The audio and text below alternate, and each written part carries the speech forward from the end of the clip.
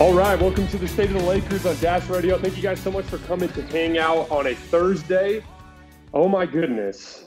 I cannot even begin to describe how frustrated I am with this team. I thought for sure tonight would be the first of these. I sent out a video earlier today talking about, these little championship checkpoints, these markers, these tendencies, these games, these moments that always are like the bellwethers or the indicators of a team that has championship aspirations. And we saw so many of those with the 2020 Lakers, right? Like they would very rarely lose 2 games in a row.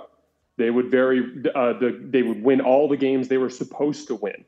There would be these, they took specific matchups personally. There were the day-to-day effort stuff was above and beyond what you saw elsewhere in the league. All of those checkpoints were met and were checked off by that team. And with this team, they've missed every single one of those checkpoints. And I thought tonight was a great opportunity for them to finally hit one of those checkpoints to get that boat rolling in the right direction. And what's funny is Memphis, we all knew coming into tonight that Memphis was a good team.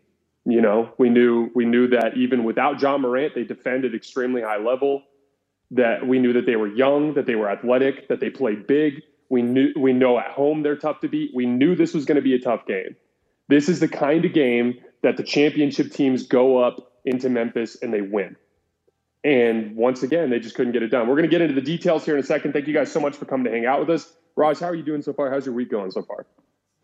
It's going all right. It felt really positive after the Boston win. And again, we said those words that, this could be the game that turns the season around. And there was a lot of positive energy around the team. We had a super positive podcast after it. Most of the Laker podcasts I listened to was pretty positive. And then you can kind of throw a lot of that out, right? I mean, there's still some good stuff you can take from it, but this one just feels awful. The body language was awful.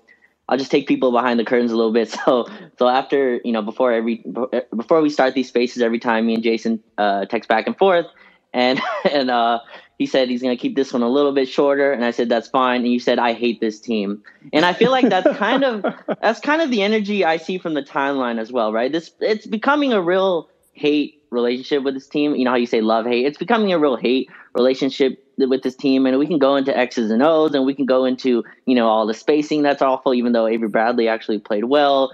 The Frank teasing me with the Wayne Ellington lineup, but the body language I thought was just awful from tonight. So that was my main thing. I hated the energy that we came out with.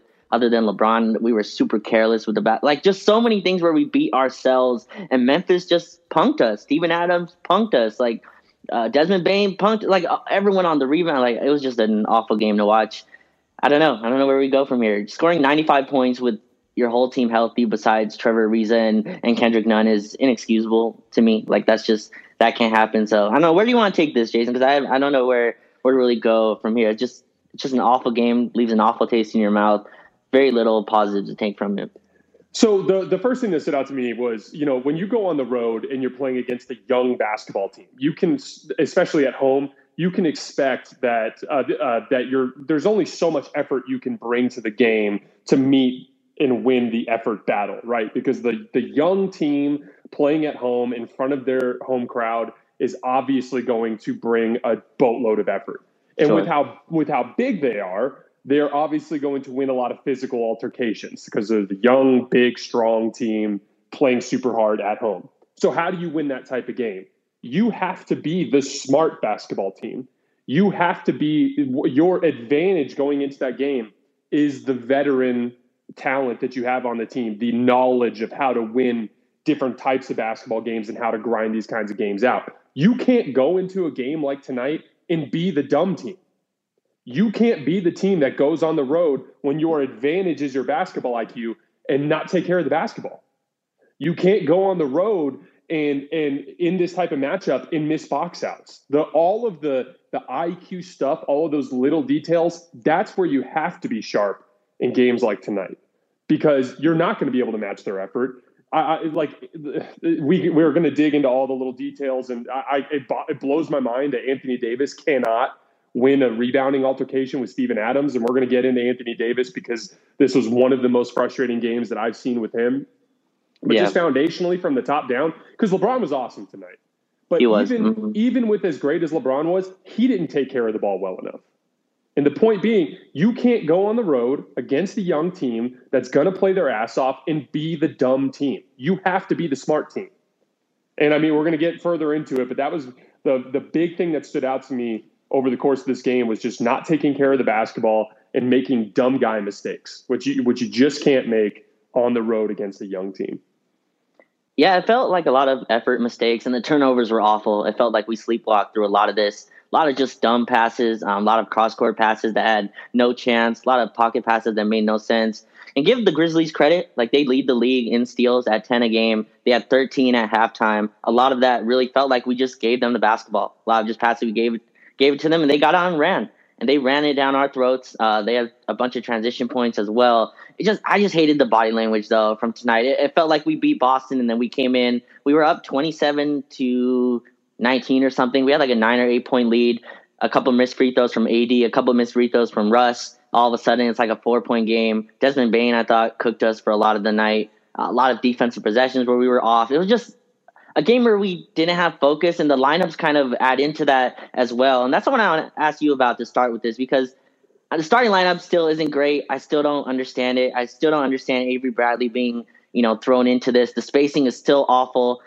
And the body language, I think, goes into that as well. AD just did not look engaged in this game at all. Like, I think he's the story of tonight, even with the turnovers being awful, even with the, the dumb plays. Like you said, we were the dumb team tonight. I thought AD was the story. Like, you could just tell the body language difference. He didn't look like he wanted to play tonight, and that's stuff that I don't really like to get into because I can't really measure that kind of stuff. He just did not look right to me, and I thought that was kind of the story. Jaren Jackson Jr. got whatever he wanted. I thought Jaren Jackson Jr. was great. Stu kept pointing out how he was gonna shoot every time he touches it, and he did. He took 18 shots, it felt, and he hit 9 of them. But he was awesome, and he outworked us. But what did you see from that? Because I thought our body language was just awful. Other than LeBron and Russ tried to pick it up as well, I just thought AD looked. He just did not look into this game for whatever reason it was, and I thought that was the story to me. Even with the turnovers, even with the dumb plays, like that was to me the story from tonight. I think Anthony Davis is struggling a little bit with his confidence. You could tell that he just doesn't trust certain areas of his game, which is what causes him to go through these extended stretches where he's not overly aggressive.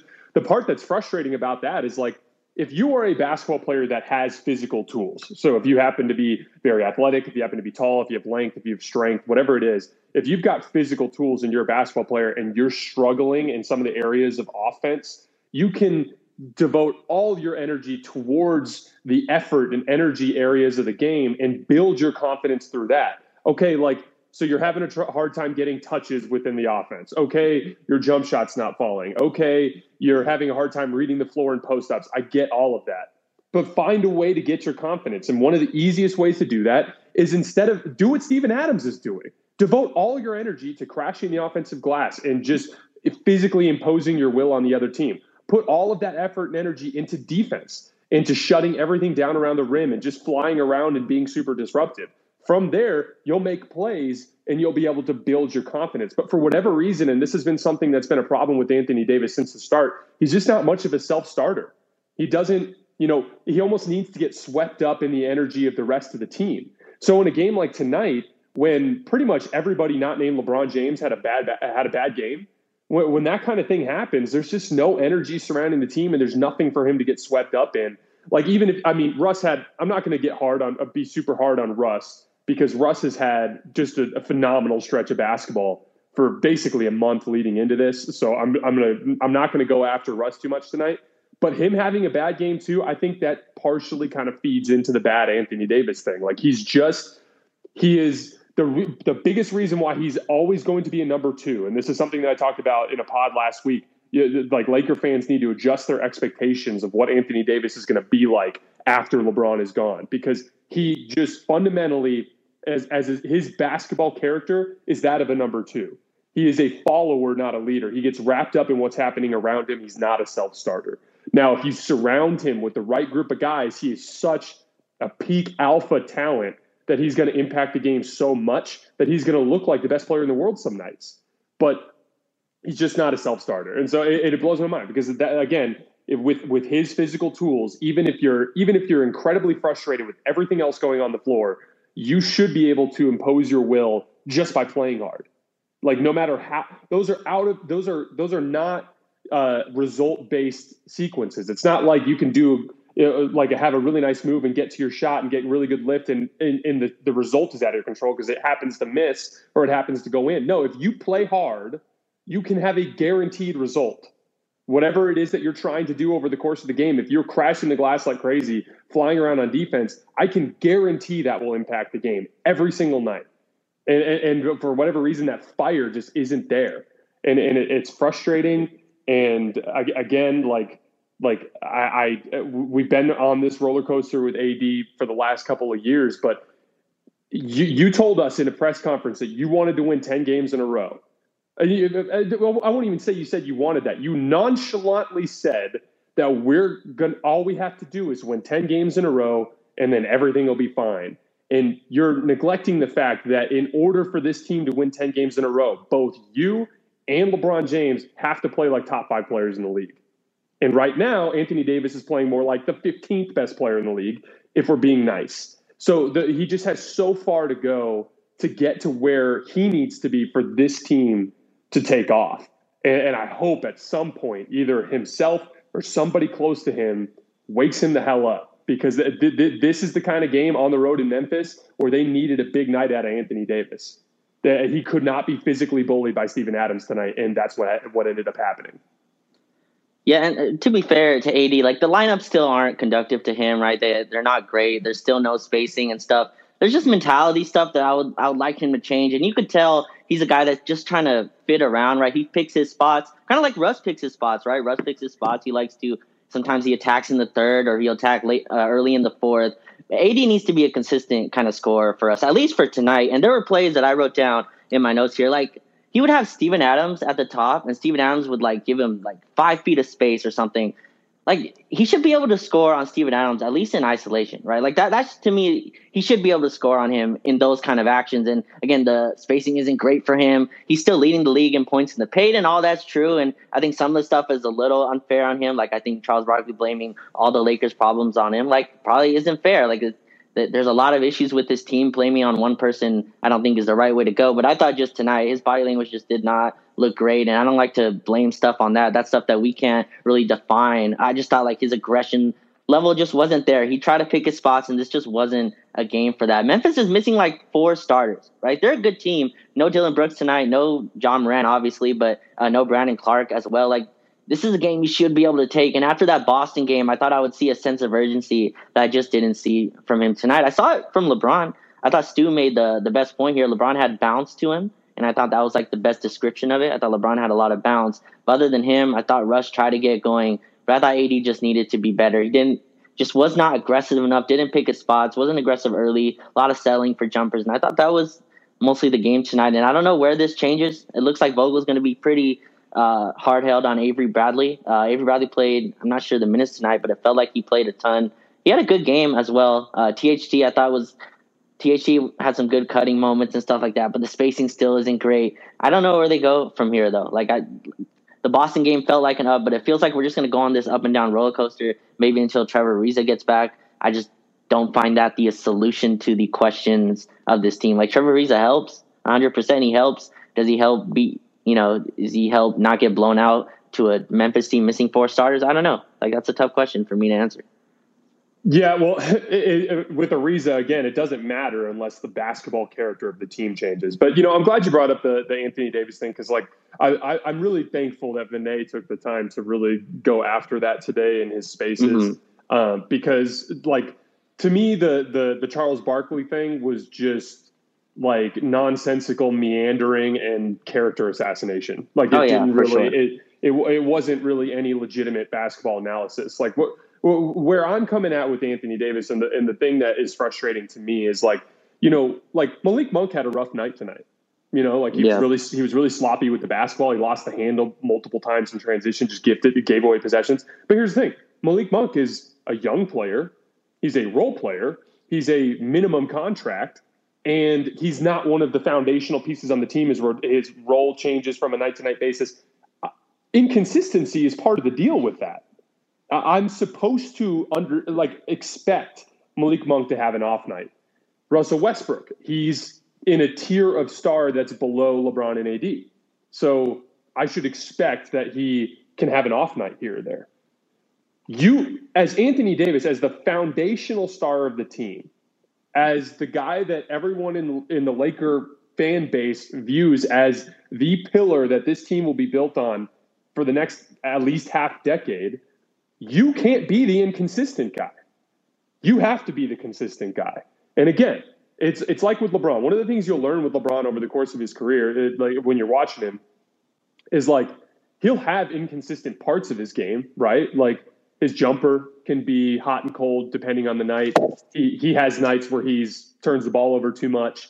He has a tendency early in playoff series when he's really feeling out the situation to have a rough game here or there.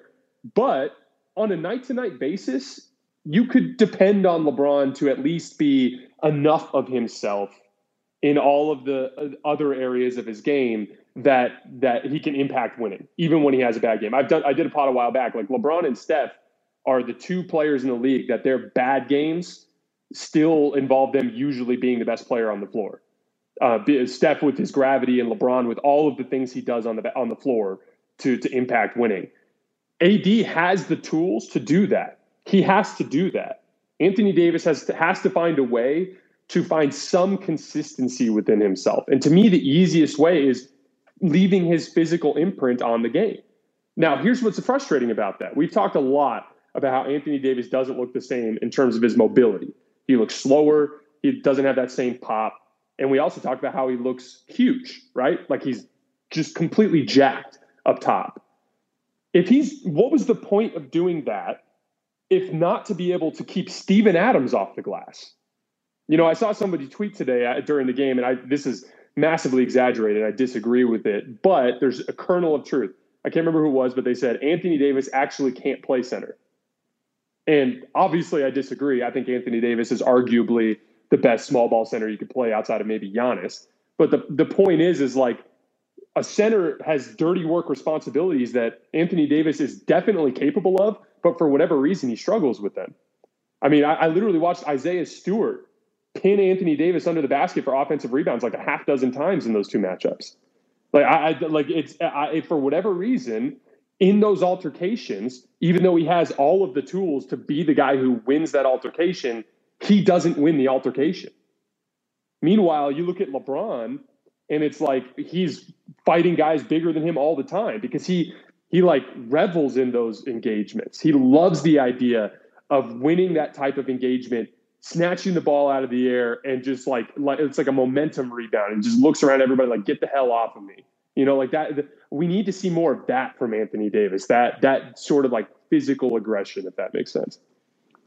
Yeah, and again, I don't want to blame this all on AD because I think he's had a better season than it's felt like, and he has a lot of defensive responsibilities on that end. Like he has to cover for a lot, especially when he's the center as well, right? And I thought him and LeBron looked good in that first quarter, like at least defensively. I think they went up like 14-8 or something. They looked active in all that, but again, it just feels like he goes through the motions a lot offensively. And again, I don't know if that's just a product of the spacing as well. Like I think that could be it. Like he just doesn't like where he's getting the ball, and there's a lot of post-up actions, and it's a lot of stuff that just wastes a lot of time. It's just like a cross screen to get AD the ball 4 feet away from the free throw line. And it's just like, what was the point of that? And it leads to him taking step back jumpers. But it's just an aggression that I'd like to see from him every night. Like he doesn't need to be the one that has to pick his spots, right? Like if it's LeBron, AD, and Russ on the floor, like he can attack every single night, especially if they throw like Steven Adams on him. He has a quickness advantage to it. I just like to see him go at it. And tonight, I just thought the body language was really bad. And again, he's not the only one at fault tonight. I thought Malik Monk really struggled. Russell Westbrook, a bunch of turnovers. LeBron brought it in that first quarter, but he had a lot of turnovers as well. It's not just AD's fault, but I just thought like his body language really showed. Jaren Jackson Jr., again, I thought just dominated this game. Went right to the rim. We had nothing for him. And it feels like every time we go up and we get punched, it's like there's no coming back from it. Like, I don't know about you, but I thought this game was kind of over when we're going into the fourth. Like, we were down, I think, 7 or 8 going into the fourth, and I thought that was kind of it. Like, I did not see them coming back and winning this one. And that's been kind of the theme of this season, and you could tell Vogel's trying to experiment. He went with Dwight Howard to start the second half, which helped.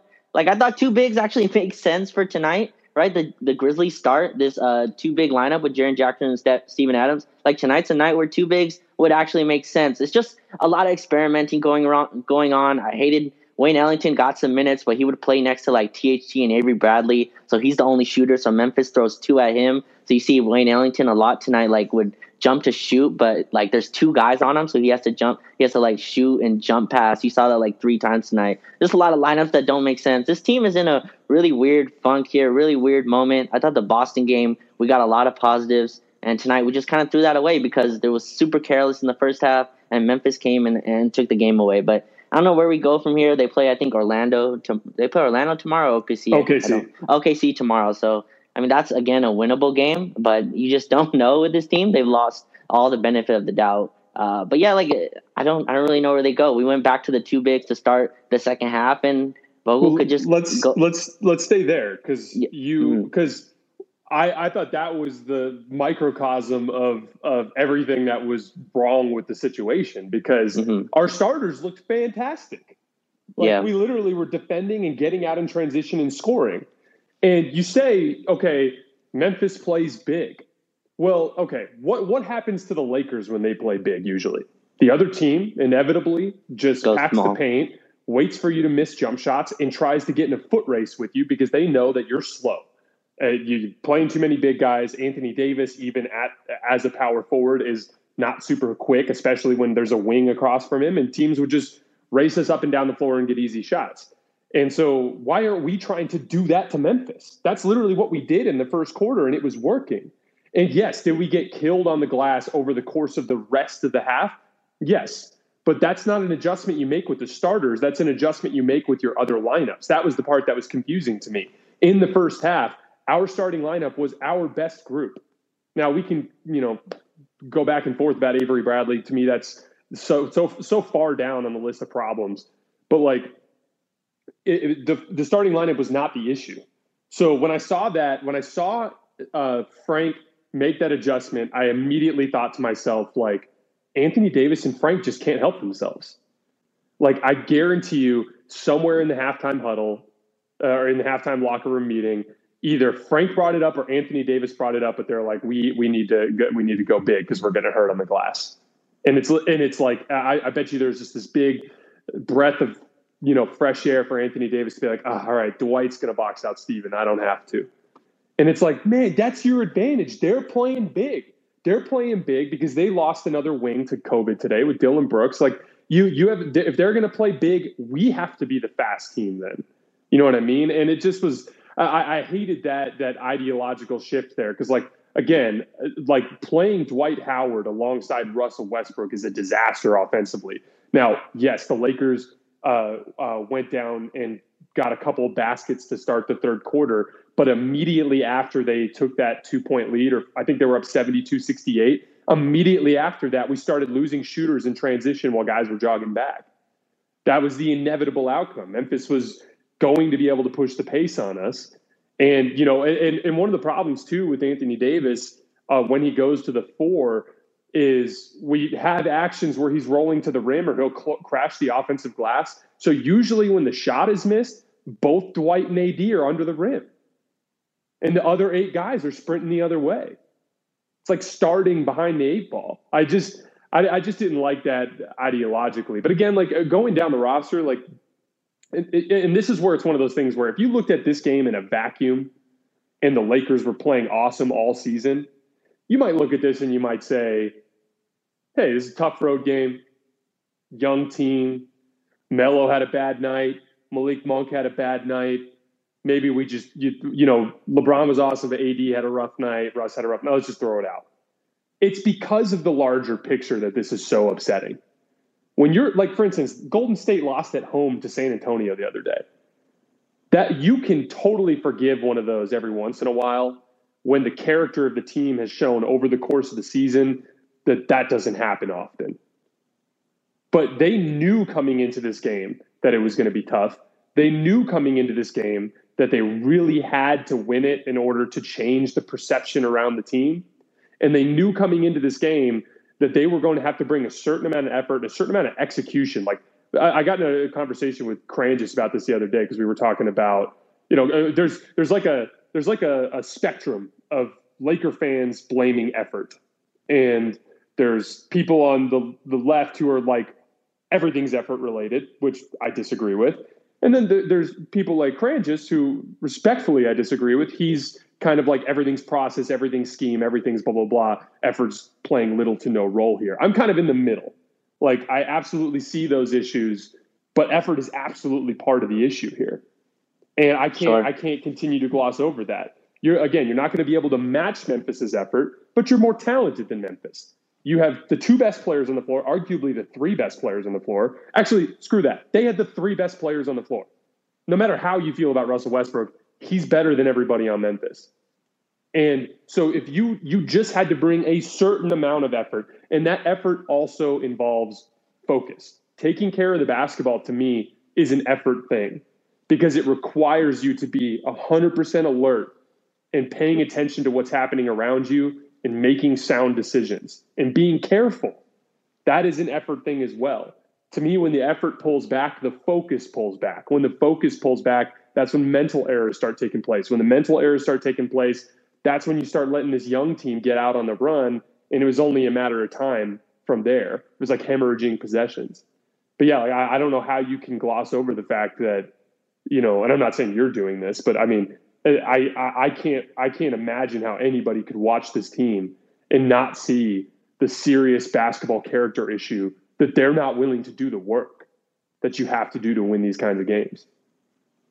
Yeah, it definitely felt like they came in tonight and thought this would be an easy one, especially when they went up 9. I just saw the total engagement drop off from everyone, and I think that's a team-wide issue. But I guess we can kind of go more into the details here because I think there is process stuff that's going wrong. And again, like you said, is it effort? Is it X's and O's and schemes? I think it's somewhere in the middle. I think Vinay talked about it in his space earlier, which he did a great job kind of explaining how there's a human element to all of this, right? Like you can't mix bad scheme you can mix the best scheme, and if you have no effort, then it's not going to work. And you can have the best scheme and with no effort, it's not going to work, right? You need both to kind of intertwine here. And there's still stuff that is just really confusing to me. Like this whole night, we were doing like offensive defense subs, which really made no sense to me. The THT, Avery Bradley coming in and out. I thought that really messed with our team. I thought the spacing again was awful.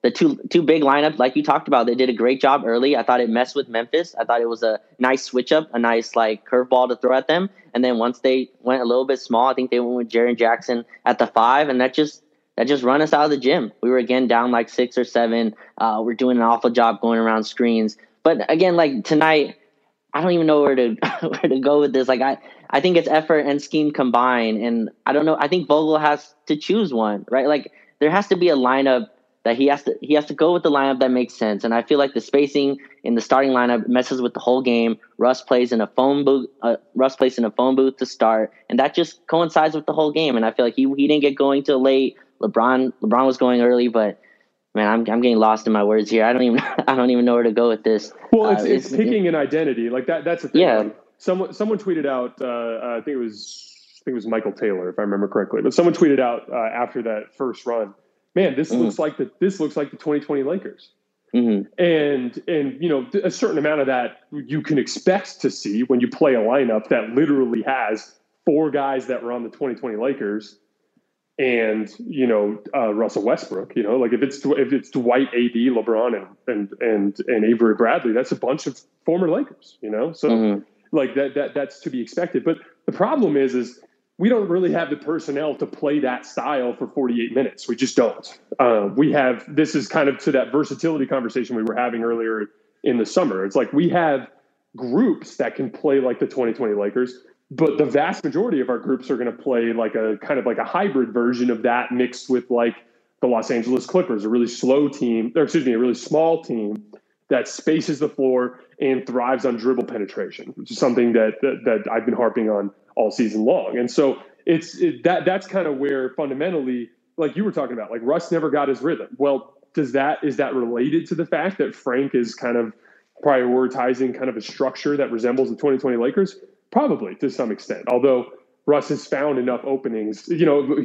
I just kept waiting for him to eventually kind of break through tonight because that's kind of the way it's been with him all season. But for whatever reason, it didn't happen tonight. I can't dive too much into the Russ part of it because, like I said, it's super lame. I think you're going to probably see some national media and some people who don't know any better really go after Russ in the next 24 hours, and that's really unfortunate because he doesn't deserve that at all. He's been amazing as of late. But again, like it's very possible that these things are all tied to each other. You know, like Russ, this last stretch of games has been really good in third quarters. So for you to randomly go big in the third quarter, it's very possible that is partially responsible for disrupting things. But it felt like there were several stretches tonight where the Lakers tried to get kickstarted, where they get a couple stops and they get out in transition and try to get something going, but then they would turn the ball over. Like they just kept shooting themselves in the foot. And, you know, you talked about the body language. I thought that in the middle of this third quarter, the belief left the Lakers. The idea that they thought they could win exited the building. And from there, it was kind of like just going through the motions. And that's really unfortunate. But again, like what's frustrating is like, how many times can this happen to you? How many times can you get punked before something wakes up inside of you? And I really don't know what it's going to take at this point, because we know it's in there. We literally saw them do it against Boston the other night. I mean, what's so bizarre about this most recent stretch is it's like unbelievable performance on the road in Sacramento, beating the shit out of the Kings without LeBron. Awesome, like momentous win, coming right back home to drop one to the Clippers in a game that was extremely frustrating on a bunch of different levels. And the Lakers played huge starting lineups again, and it was super confusing. And then you come back on Sunday or on a Tuesday, and you manhandle the Celtics, and you look fantastic. And then you come back tonight. So I guess if you're looking for a silver lining, the good games have been coming more frequently, I guess. But they still can't string anything together. And to me, that's a basketball character thing. And I don't know how you fix that, Raj. Like I'd like, you know, foundationally, this team requires LeBron and AD to both be top 5 players. Now we're coming off of 2 straight games where LeBron's at least in that conversation, right? Where on both ends of the floor, he's looking like himself.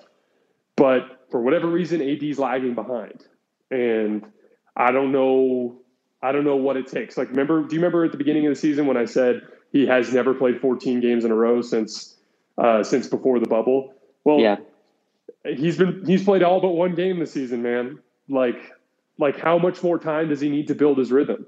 How much more time does he need to get in shape? How much more time does he need to build up to where he was? I mean, I think we're reaching a point now where we can no longer make excuses for him. They've played small for the vast majority of the time with him as of late too. So, I mean, like to your point, I don't know where we go from here. I don't know like what else can you throw at AD right now to try to get him going? Like, is it as simple as LeBron has to privately like confront him? Like honestly, what do you do?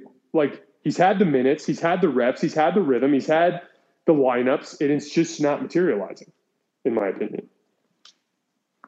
Yeah, and well, first of all, like that stat you point out where he only missed 1 game, that's the most important stat for AD, right? Like if AD's out, this team has no chance anyway. Like you can qualm about how AD's played, and you know him, and even I have said he needs to be more aggressive. But if AD's not playing, then this team is going nowhere. But can I just vent about Wayne Ellington really quick, because I know we're going to close this in a couple minutes here. But yeah. My issue with this, and again, Vinay hit about this in his space as well. Like, I feel like he's the perfect guy to kind of fit in that starting lineup to me. Like, he's a veteran. He knows his job. And I posted that clip where him and LeBron had that ghost screen, right? Where, like, that's just something that plays into what LeBron does. And also it fits with Russ as well. And I just looking at Wayne Ellington's stats here for the last few games. Against Boston, 20 minutes, 6 tonight, 20 minutes, 6 shots. Boston, 14 minutes, 4 shots. Like, to me, that's not enough. And I feel like he has more gravity than we're using with him. And again, I know Wayne Ellington isn't a championship life-saving player. I just think like the issue with him not playing kind of fits a larger issue with this team, with an identity issue that they have, with a offense issue that they have. Like there's a lot of times Wayne Ellington to me is a gunner, right? Like he's a guy where if you get him the ball enough, he's gonna fire. And we use him as like an 1870s arrow. You know what I mean? Like we use him as like an old fashioned arrow where we just throw him in the corner and we're like, you just stand there and wait till the help comes, and then we throw him the ball and he gets into a set shot. But Wayne Ellington is a shooter, like a legit shooter. To me, he's one of the best. Would you agree he's one of the best shooters in the league? Just pure shooters. He can't defend, obviously, and that's why he's on a minimum contract. Go look at the prices of shooters around the league. Go look at what Duncan Robinson just got with the Miami Heat. Again, Duncan Robinson, a taller player, probably a better defender, yada, yada, yada. Go look at what real shooters cost in this league. We have a guy on the minimum deal, and to me, his defense is never going to be great, but he plays enough. He plays hard enough to me. He's in the right spots enough to me. Like we don't use the weapons that we have into what they are. We turn them into these 1870 arrows. Malik Monk to me shows a lot more than we give him credit for. I think he's a better ball handler, a better scorer than we need to. Like those guys need to play. And again, tonight, I thought what summarized the game to me, Wayne Ellington came in and I was all excited. Even though we were down 13 with 5 minutes left, we had him with the big three, and I thought they haven't played any minutes tonight. I was corrected. They played 9 minutes for the season. I was wrong. Wayne Ellington and misleading our audience. Yeah, I was so wrong. They played 9 total minutes, 19 total possessions. I was wrong. Tonight they played 10 seconds together. Like that can't happen. Your best shooter should be playing next to your big three, who are all guys who are non-shooters. Like I just don't understand why we don't at least try this. And again, Avery Bradley came in for defensive issues for defense for offense. We got killed. I think Memphis scored like 4 straight times. And again, it's not Avery Bradley's fault. I'm not blaming him. Avery Bradley had a good game tonight. It's just the process isn't right. Avery Bradley hitting 4 threes. The defense doesn't care. Like they're going to continue to leave him open. And I just think that's stuff that we can. Those are fixes that we can do. Right? We can't change the roster. We're not trading Russ. Please stop mentioning that to me. Trade Russ or again, the coach can be fired. I think that's a Band-Aid on a larger issue, honestly. But still, like I think those are things that are fixable. And the Wayne Ellington kind of is the face of a lot of the kind of internal issues that I see with the team where we're not picking an identity. We're trying to do both. And Wayne Ellington playing with THT and Avery Bradley, like you're like, I don't even know an analogy for it, but it just doesn't make sense to me. So you have Wayne Ellington out there with LeBron. I believe it was LeBron. Maybe it was AD, Avery Bradley, and THT. So Wayne Ellington's the only shooter. They sent 2 at him, and you see him do these jump passes, and that's not his game, man. We need to open the stuff up for him. Again, Wellington's a minimum player. He's not going to change the world. It's just, to me, he represents a bigger issue that I'm seeing with the team. Well, and again, it's about leaning into strengths, like we talked about. Like the minute you went the route of playing Russell Westbrook, you compromised your spacing to a certain extent that made it so that you're past a breaking point with trying to play Vogel ball. So, for instance, in the 2021 playoffs, you literally saw a team that wasn't playing Russell Westbrook, playing guys who were actually okay shooters like KCP and like Kyle Kuzma and even Alex Caruso had a good 3-point shooting season last year. But you saw that tilt so far to where Dennis Schroeder and LeBron had no ability to get to the basket. And I did like everyone was talking about how LeBron looked so bad in that series. It's one of the few times where, I couldn't blame him. Like he'd get a touch on the wing and there would just be 3 bodies standing right in front of him. There was no opportunity to drive. When you decided to take on Russell Westbrook, you went even further in that direction, favoring your physical presence over the spacing of the team. So you went out and you found these shooters. That's great. You have to play at least one of them at all times, and preferably 2. And that's where with the starting lineup, just from an identity standpoint, playing Avery Bradley or THT or both of them instead of at least one of those shooters doesn't make any sense, because you're keeping. I always talk about having 1 foot in the moment, 1 foot in the future when teams are building, and how stupid I think that is. It's the same concept with the identity. Like Frank has 1 foot stuck in 2020, and then he's got this other foot in 2022 where it's like remember when he like started just doing that LeBron at the center lineup, which was like, okay, it was fun, it was gimmicky, you could do that to mix things up or as a specific matchup tool against a team that doesn't have any size when you're going super small or whatever. Yeah, that makes sense. But the idea that would become your consistent rotation, like every beginning of every second and fourth quarter, when you literally have Dwight Howard on the bench, like that just made absolutely no sense. It was like half of Frank is like super like cool and forward thinking and progressive basketball Frank, and then the other half of Frank is like retro 1980s, we're packing the paint Frank. You know what I mean? Like it just doesn't make any sense having those two separate identities. You know, pick one thing that you're really, really good at and lean into it. You're going to have enough curveballs just by virtue of how good your star players are. You know, play your shooters, lean heavily into drive and kick basketball, which is something that LeBron and Russ have been the best at their entire careers. Anthony Davis is always going to be able to find a way to fit in with that because of what he brings to the table with his skill set. Lean into that. Inevitably, your defense will be good enough. Like tonight, the Lakers couldn't score. And like we always say, a point per possession defense in the half court is way more effective than they are in transition. And so it has to be factored in when you're choosing lineups. It's like the concept you're talking about, offense, defense. The reason why you do offense, defense subs in crunch time is because you're expecting a stoppage after every play.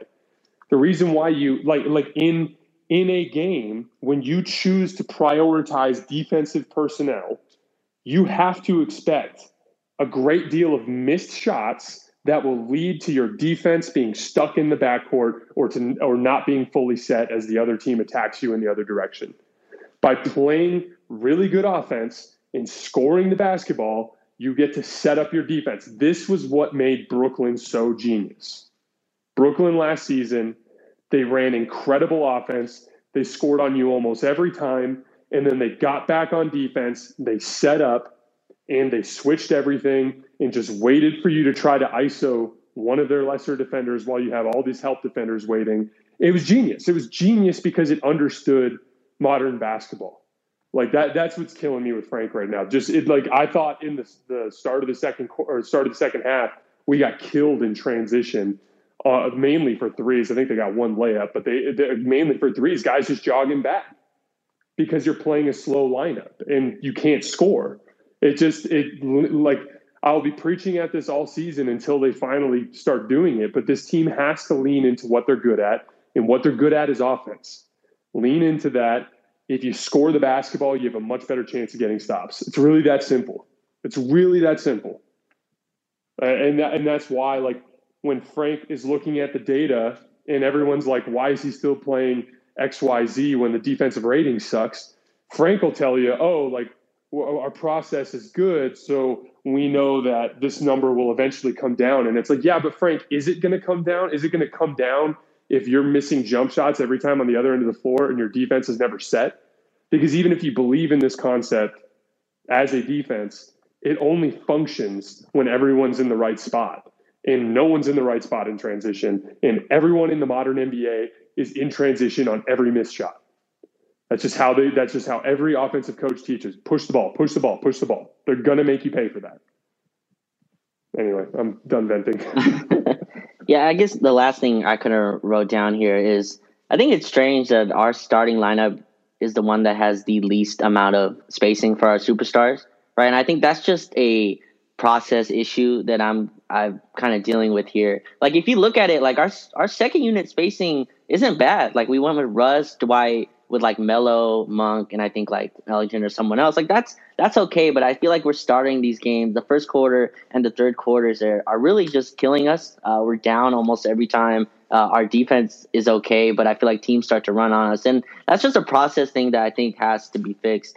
I think AD at the 5 is definitely a start to that. And again, I've gotten into AD, and I don't want to be unfair to him because I feel like he's had a pretty good season throughout. It's just I thought tonight his body language wasn't great, but I mean, I thought throughout the season, again, he's leading in points of the paint, dunks, and all that stuff with spacing that's not conductive to him. But yeah, like I feel like that's my biggest issue here is our starting lineup has the worst spacing of any of our lineups, which I think is an issue. Like I think that's a fundamental problem that our superstars are not in their right places, and our starting lineup having a negative net rating through the season, and I think it's going to get worse from tonight. Like that's a problem that needs to be fixed. We're like 20 something games in now, and our starting lineup doesn't have a positive net rating. Like I think that's, and again, a lot of that is with DeAndre Jordan as well. But I think that's like the big issue that surrounds all of this. And we'll see. The season's not over. Obviously, tonight was a pretty hellscape type of game, but there's still a lot of games left.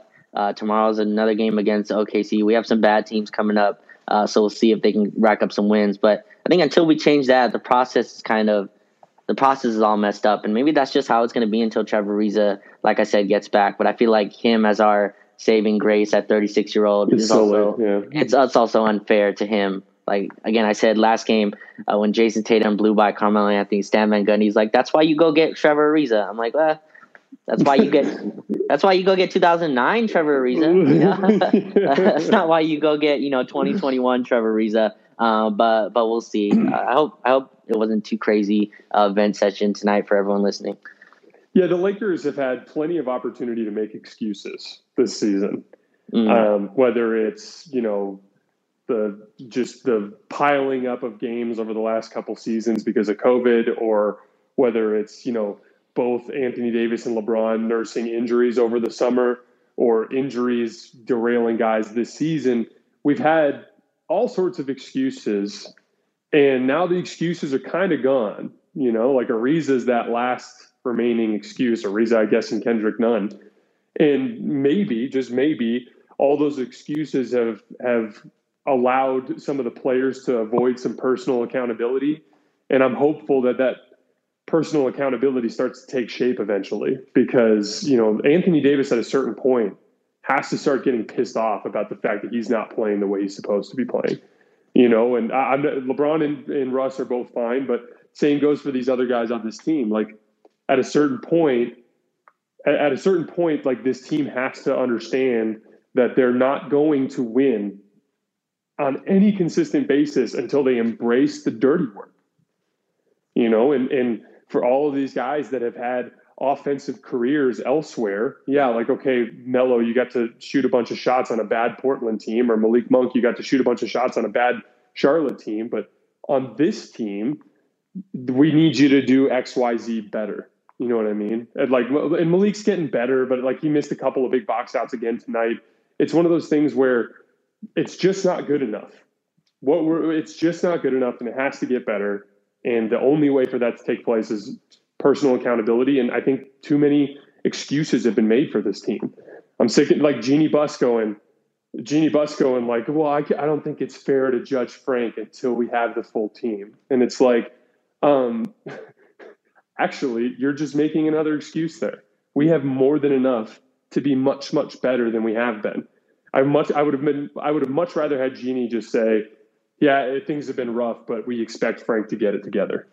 That makes way more sense to me in putting your support behind a coach than making yet another excuse. I'm sick of it. I'm just so sick of hearing about the injuries and hearing about all the can't blame lineups anymore. Frank only went with two bigs for a few minutes tonight at the start of the second half. We can't blame injuries anymore. We have the bodies. THT's been so good defensively on the wing that I can't even blame the lack of forwards anymore. THT's a defensive forward. He's proven that. That's not why we lost tonight. It's just, It's frustrating, but I think we're going to go ahead and call it a night, guys. Raj, I believe I'm going to talk with him after the pod, but I have a Christmas party tomorrow, so I won't be missing the game, but I think Raj is going to do a post-game space. Yeah, I will. Mm-hmm. And then obviously we'll have the Sunday game as well against Orlando. I think this would be a good one for a rewatch, Raj. So maybe let's dive into this one again and watch it, and then sometime this weekend we'll record a pod where we get a little bit deeper into it. But hopefully they avenge the 2 OKC losses tomorrow. Go down 0-3 to OKC. That'd be quite the season.